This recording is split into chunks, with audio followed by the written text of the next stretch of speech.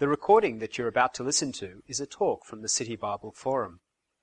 We would appreciate you respecting our copyright by not making copies of this talk or altering the content in any way. We hope that you find the material beneficial.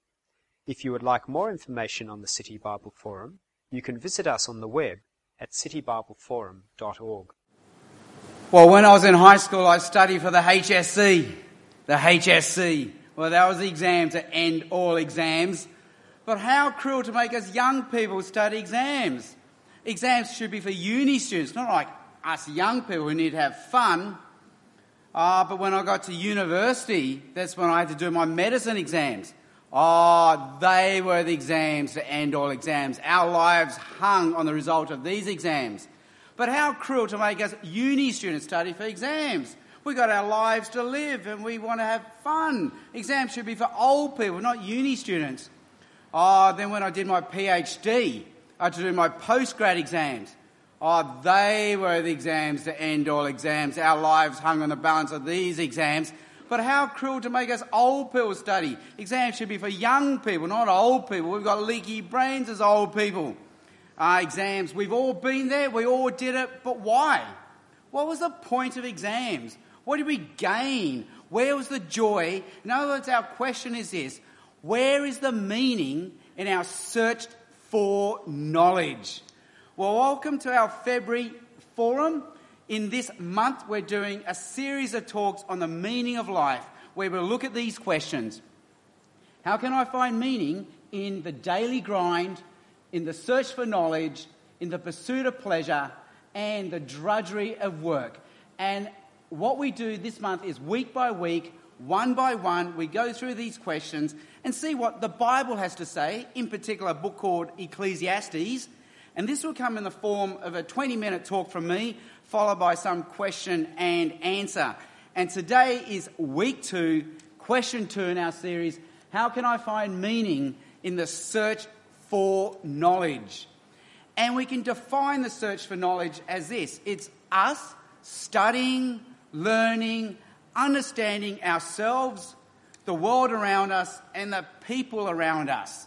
And in the Bible passage in front of us, in our outline, in that first chunk, in Ecclesiastes chapter 1, it says this: I said to myself, look, I have increased in wisdom more than anyone who has ruled over Jerusalem before me. I've experienced much of wisdom and knowledge. Then I applied myself to the understanding of wisdom and also of madness and folly, but I learnt that this too is a chasing after the wind. For with much wisdom comes much sorrow. The more knowledge, the more grief. Wow, the Bible is groaning our groans, feeling our pain. It too is saying, what is the point in our search for knowledge? What do we gain? Where is the joy? Where is the meaning? In other words, our question is this: how can I find meaning in our search for knowledge? So in my talk, I've got 2 parts, which you can see in the outline in front of you. In the first part, we'll look at problems with our search for knowledge. And in the second part, what we can do about this. So let's begin. First part of the talk, problems with our search for knowledge. And here I've got 2 things to say. Number 1, we can't know everything. That's the first problem. There's too much to know. We can't know everything. When I was studying medicine at university, we had these big books to read, which we had to learn for the exams. And I found it really hard to study for the exams. So I relied on a skill which psychologists called short-term memory. And the way short-term memory works is this: you got to keep as short a time as possible between when you read the book and you do the exam. And so when it's 1 month before the exam, don't study. Stay strong. Hold your fire. The others are panicking. They're going, but they're too young. They're too inexperienced. Let them go. 1 week before the exam, stay strong. Don't study. Hold your fire. The night before the exam, that's when you do it. You read, cram. Whatever's in the book in front of you, bam. You got to get it in there. And at night, don't sleep, because if you sleep, it's gone. So stay up all night. And on the way to the exam, don't talk to anyone, because if you talk, it leaks out of your mouth. So don't talk, just sit there and sit there at your desk, and when they say, start writing, oh, that's when you write. You write. You jettison, you dump, whatever's in here, boom, boom, boom, boom. You put down in a page in front of you. And it doesn't have to make sense. That's the examiner's job. That's what they're paid for. Don't do their job for them. I actually didn't do very well in medicine. I used to just scrape through with a pass. But we had a saying in medicine, 51% is 1% wasted. You're just being inefficient. You just need 50% to pass. But with all our study, we have all realised this. There's just too much to know. How can we know everything? There's just too much to know. And in this room, we've all studied, we've all read, we're very learned, we've done our exams. But how many of us can still solve for an X? How many of us can remember the dates of the Franco-Prussian War? How many of us can remember the nuances of the relationship between Hamlet and his friend Horatio? We've forgotten everything, which is amazing because we studied so hard. Our parents paid so much for our education. For many of us, our parents changed countries for our education. And what do we have to show for it? Boom! It's gone. There's too much to know. We can't know everything. Now, one day a week, I work as a doctor, and I work as a special sort of doctor called a surgical assistant. And you're going, what is a surgical assistant? Well, if you went for an elective operation, afterwards you get 3 bills from 3 doctors. First bill comes from the surgeon. You go, yep, the surgeon, fair enough. Second bill, the anaesthetist. Okay, yep, they kept me asleep. Okay. And the third bill is, you think, who is this bozo sending me a third bill? Well, that's me, the surgical assistant. So my most important job is just before you fall asleep, I have to say, hi, my name is Sam, I'm the surgical assistant, and you'll be getting a bill from me in 2 weeks' time before you drift off to sleep. Now, doctors, they study very hard, they work very hard, they put many years in at university, and then they specialise, which is another 5 or 10 years of study. Most specialists don't set up practice until they're well into their 40s, so they've done a lot of work, they've done a lot of study. But here's the thing, all specialisation means is this, there's too much to know, so I'm just going to find a really small area, like the big toe, and this is what I'm going to know everything about. My friend is an orthopaedic surgeon, but he specialises in knees. And so I had a sore ankle, and I went to see him about my ankle, and he said, sorry, I don't do ankles. I thought, you are kidding me. They're just next to each other. Surely they're very similar.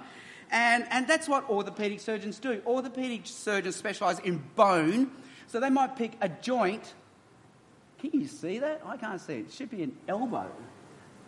Oh, it is too. There it is. There's an elbow there, all right? And all the surgeons do specialise in the bone bit, the nerves, the arteries, the skin, the muscle. That's someone else's specialty. They just do the bone in the elbow, 1 joint, 2 bones.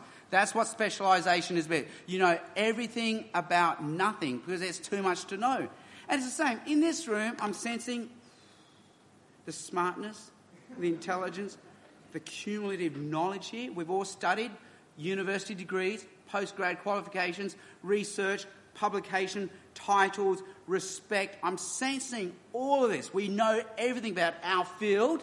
We're specialists. But if we get home and the tap is dripping, we have to call a plumber. We don't know how to fix that. If the engine warning light comes on in our car, we have to see a mechanic. We don't have to fix that. If our computer crashes, well, now we have to ring up our 10-year-old nephew because we don't know how to fix that. So no matter how much we've read, studied, learnt or know, outside of our area, we don't know more than a 10-year-old would know. In fact, a 10-year-old knows more than what we know. So that's the first problem. We can't know everything. The second problem is this. What is wise today will be foolish tomorrow. There's a very famous book. Thomas Kuhn, Structure of Scientific Revolutions, came out in the 1960s, University of Chicago. And this is the book, the author that coined the phrase paradigm shift. So this is where it originated, this book. And Thomas Kuhn argues convincingly that we actually don't get smarter. We don't accumulate more and more knowledge. All we do is we change paradigms. We have paradigm shifts. It's not like we accumulate more knowledge. All it is we change the buckets that we put the knowledge in. We change the models that we use to interpret the information. We change the lenses through which we view the scientific data. So once we believed in the ether, then we had a paradigm shift. Then we believed in Newton's physics, and then we had a paradigm shift, and we don't now. Then we believe in Einstein's physics, and that's our new paradigm. But all that means is we're just maybe a decade away from another paradigm shift, and suddenly what we believe now won't be what we believe tomorrow. What is wise today will be foolish tomorrow. I came out as a doctor just over 20 years ago, and I was taught this as a doctor, that stomach ulcers are caused by an imbalance of acid, too much acid. So you treat stomach ulcers by giving antacids, and in severe cases you actually have to cut the nerve with surgery, open surgery, that supplies the stomach, that causes the acid to come out, and you actually take out 1/3 of the stomach. That's the operation that was done to my dad. Now, only a few years ago, they've discovered that stomach ulcers are caused by bacteria, which you guys all know. But when they first suggested this, it was laughed out of medicine. But now we've had a paradigm shift, and this is what we now believe.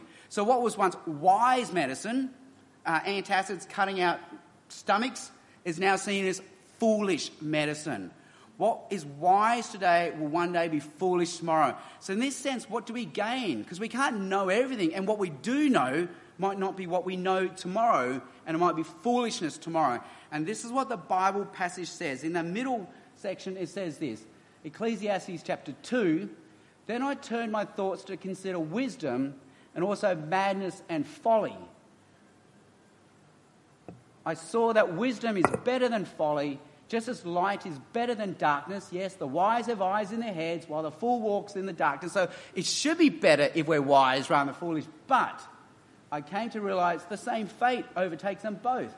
Then I said to myself, the fate of the fool will overtake me also. What then do I gain by being wise? I said to myself, this too is meaningless. For the wise, like the fool, will not be long remembered. The days have already come when both have been forgotten. Like the fool, the wise too must die. In this sense, we have the problem of death, which we'll look at a bit later in one of the other talks. But in this sense, what do we gain by being wise? Because even if you're wise, we can't know everything. So in this sense, we're just as dumb as the fool.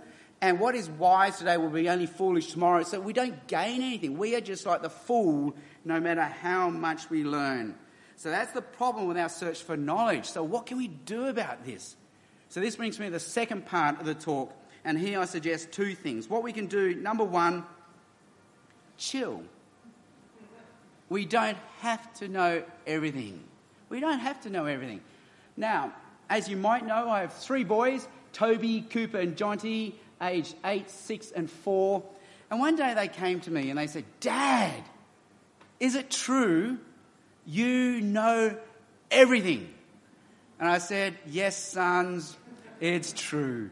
I know everything." And they were so excited. So one of them said, "Well, Dad, tell us, how many spiders are there in Australia?" And I went, "Oh, I don't know." And they went, "Oh, Dad, we thought you knew everything." And then one of my sons, it was so cute, said, "I can't wait till I'm 5. And I said, "Why can't you wait till you're 5? He said, "Because when I'm 5, I will know everything." And, there's a childlike innocence there to think we can know everything. Because now as grown-ups, we know that's naive. We can't know everything. But rather than let that worry us, maybe that's something we can celebrate. Maybe it's okay not to know everything. And we should celebrate that. In the history of philosophy, there have always been 2 schools of thought. One camp are the skeptics. And they say, you know what, we can't know anything. Can't know anything. Can't know anything. But the other camp are the foundationalists. And they say, we can know everything with 100% certainty. So one example was a guy called René Descartes from the 1600s. And he said, what we know is like a pyramid. All we have to do is get a bottom layer, our foundational layer of knowledge that we know for sure, and from that we can build everything on that, and we can know everything with 100% certainty. But then people came back to Descartes and say, well, where are you going to get this foundational layer from? And suddenly realised we have no foundational layer, and so now we're back to the skeptics. We can't know anything for sure. But let me suggest a third alternative, not the skeptics, not Descartes.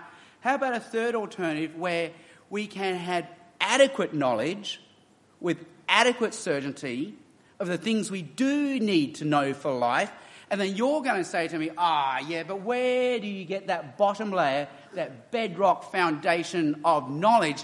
And I say, it's all right, chill, as long as we know someone who knows that layer, and then we can just trust and know that person and know and trust them to guide us in life. As long as someone knows that bottom layer, we're okay.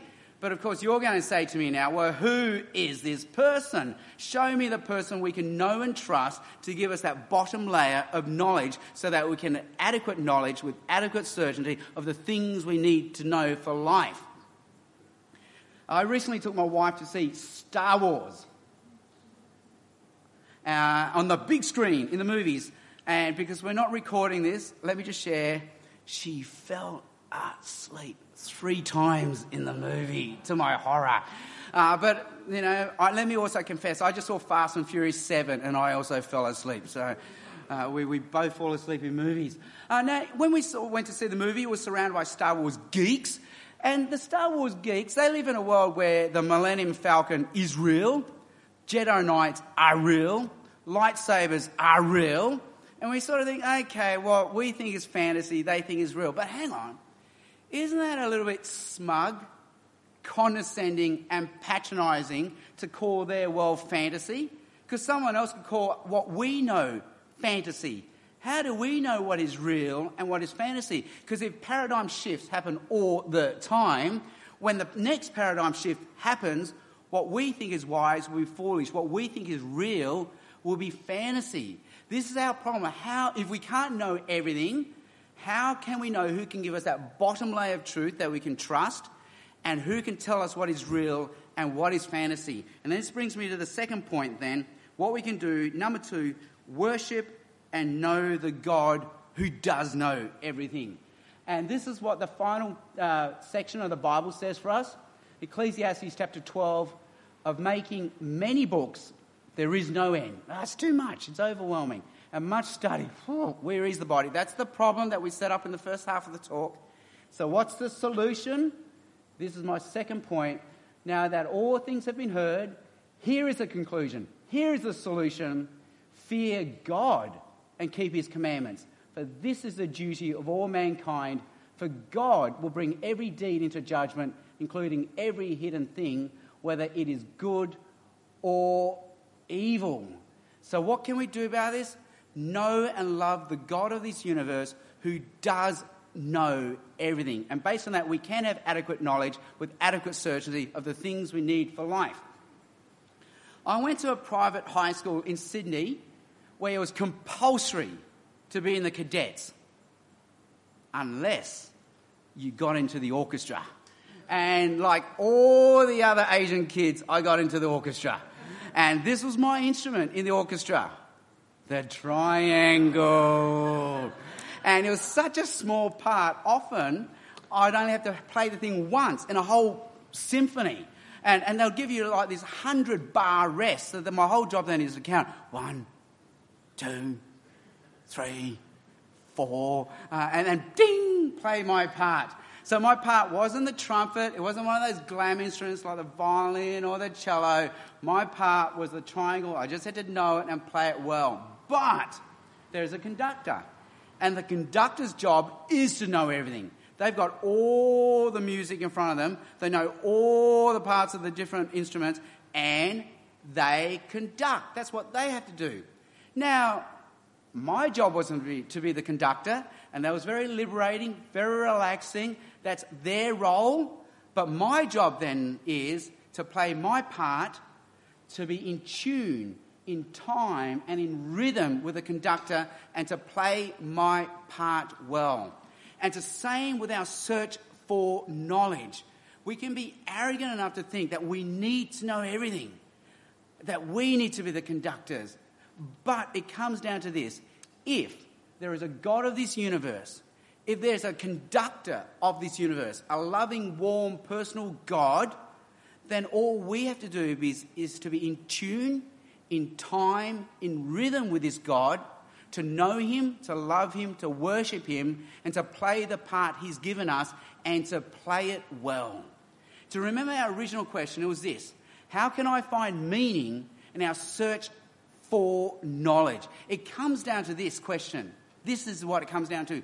Is there a conductor of this universe?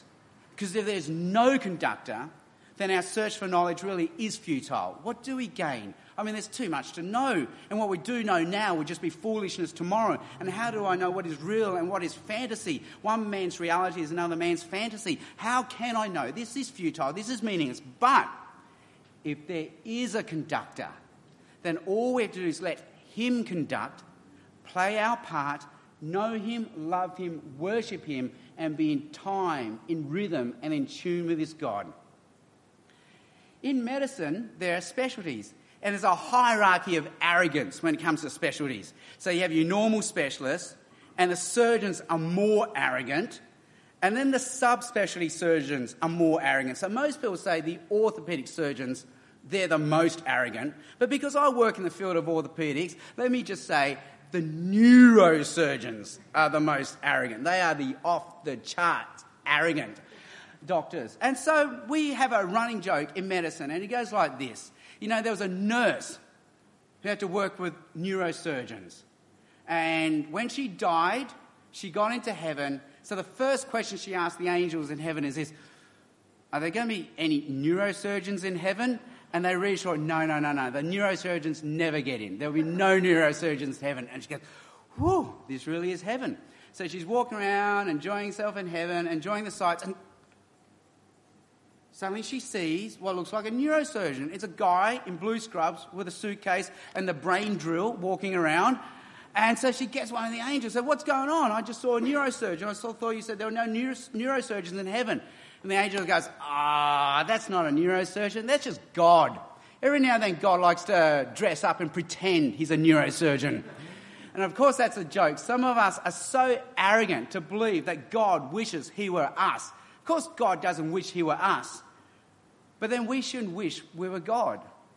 But if we think we can know everything in this universe, then we are playing God. Only God can know everything. How can I find meaning in our search for knowledge? Basically, we have two choices. Choice number one, I need to know everything and I can know everything. And I don't need to listen to what anyone else tells me because I am right. Now, of course, we know how childlike that sounds, how naive it sounds at best, but really at worst, it's smug, arrogant, judgmental, and self-righteous. Or we have choice number two. You know what? There really is a loving, personal, warm God behind this universe. He loves me, he made me, he conducts his universe, he knows everything. I don't need to know everything. I just need to know him, love him, worship him, just know the bits that he's given me to know, play my part well, be in tune, be in rhythm, be in time with this God. So how can I find meaning in our search for knowledge? It comes down to this. Can we humble ourselves to say, I can't know everything, and then to know and love and worship the God who does know everything? How can I know that God knows everything? Wow, how can I know that God knows everything? Wow, that's such a metaphysical question. That's like, how do I know? Well, Didn't mean to stump the teacher. By definition, God does know everything. Like if we begin from nothing, then he makes the universe and he makes us. Then I guess almost it's one of those by definition questions. So how do I know a triangle has three sides, sort of thing? So maybe I might leave it at that. And okay. And we can explore that a bit later. Maybe the other questions will fill that out. Okay, no worries. Yeah. Okay, well, because actually, but what's interesting? Maybe I'll just in the history. You go for it. In the history of thought, it went like this. In the history of thought, in the Middle Ages, which we call the Dark Ages, but now you're going to realise how colonialist and patronising that term is, because it was the Enlightenment that called the Middle Ages the Dark Ages. All right, so in the Middle Ages, the idea was God does know everything, and rather than that being a disincentive for us to try to study the world, it was an incentive, because if God knows everything and God is a revealing, talking, speaking God, we actually have access to knowledge. Of course, we can't end up knowing everything, but it's like what I was saying, we can play our part well and know the bits we need to know very well. So that became the incentive, and that's when universities flourished, because this idea that God knows everything, and because God is logical and systematized, we can know things well as well. It's not like, okay, skepticism, we can know. Then you have the age of modernity. They'd say, you know what, it's up to me to know everything. So that was Rene Descartes. I need to lay down my own foundations. And that's when we realised, well, actually, we're so subjective. We have no objective access to knowledge. So that's led to the age of postmodernity where, you know what, no one knows anything. So you have your truth, I have my truth.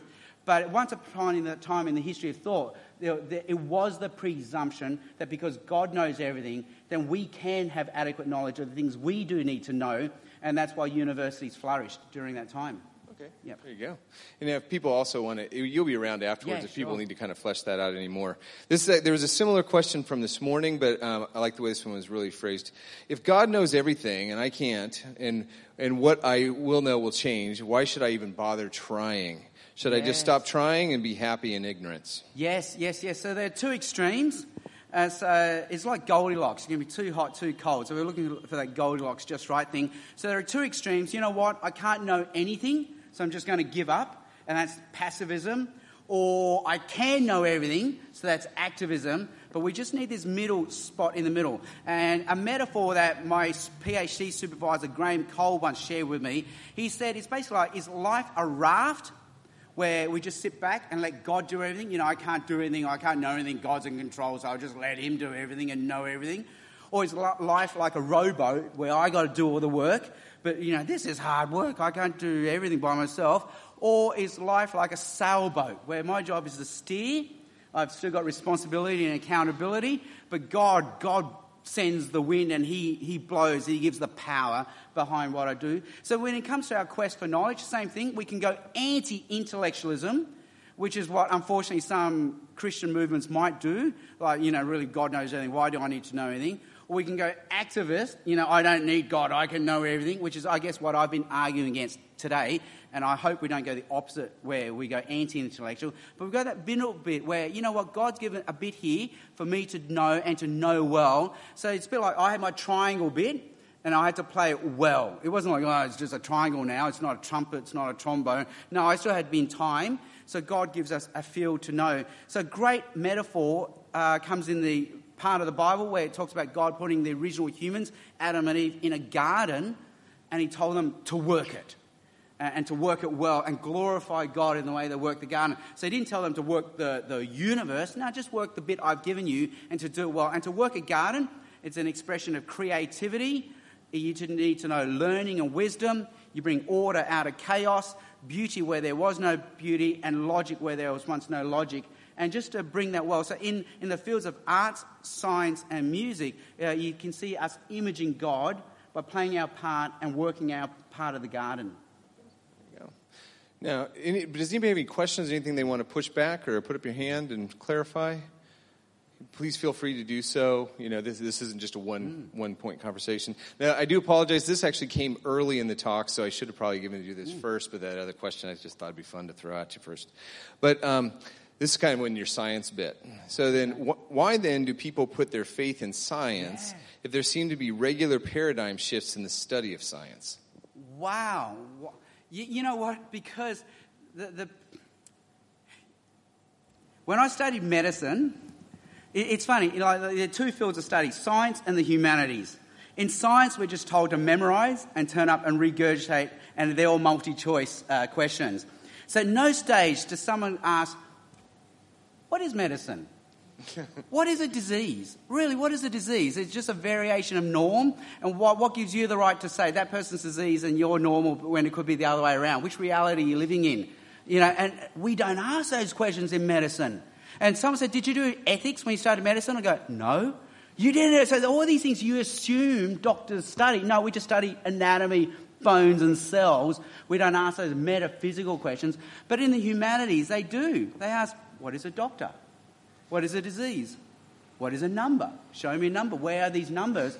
And that's what's happening with the sciences. Scientists actually just learn it's all about experiments and journals.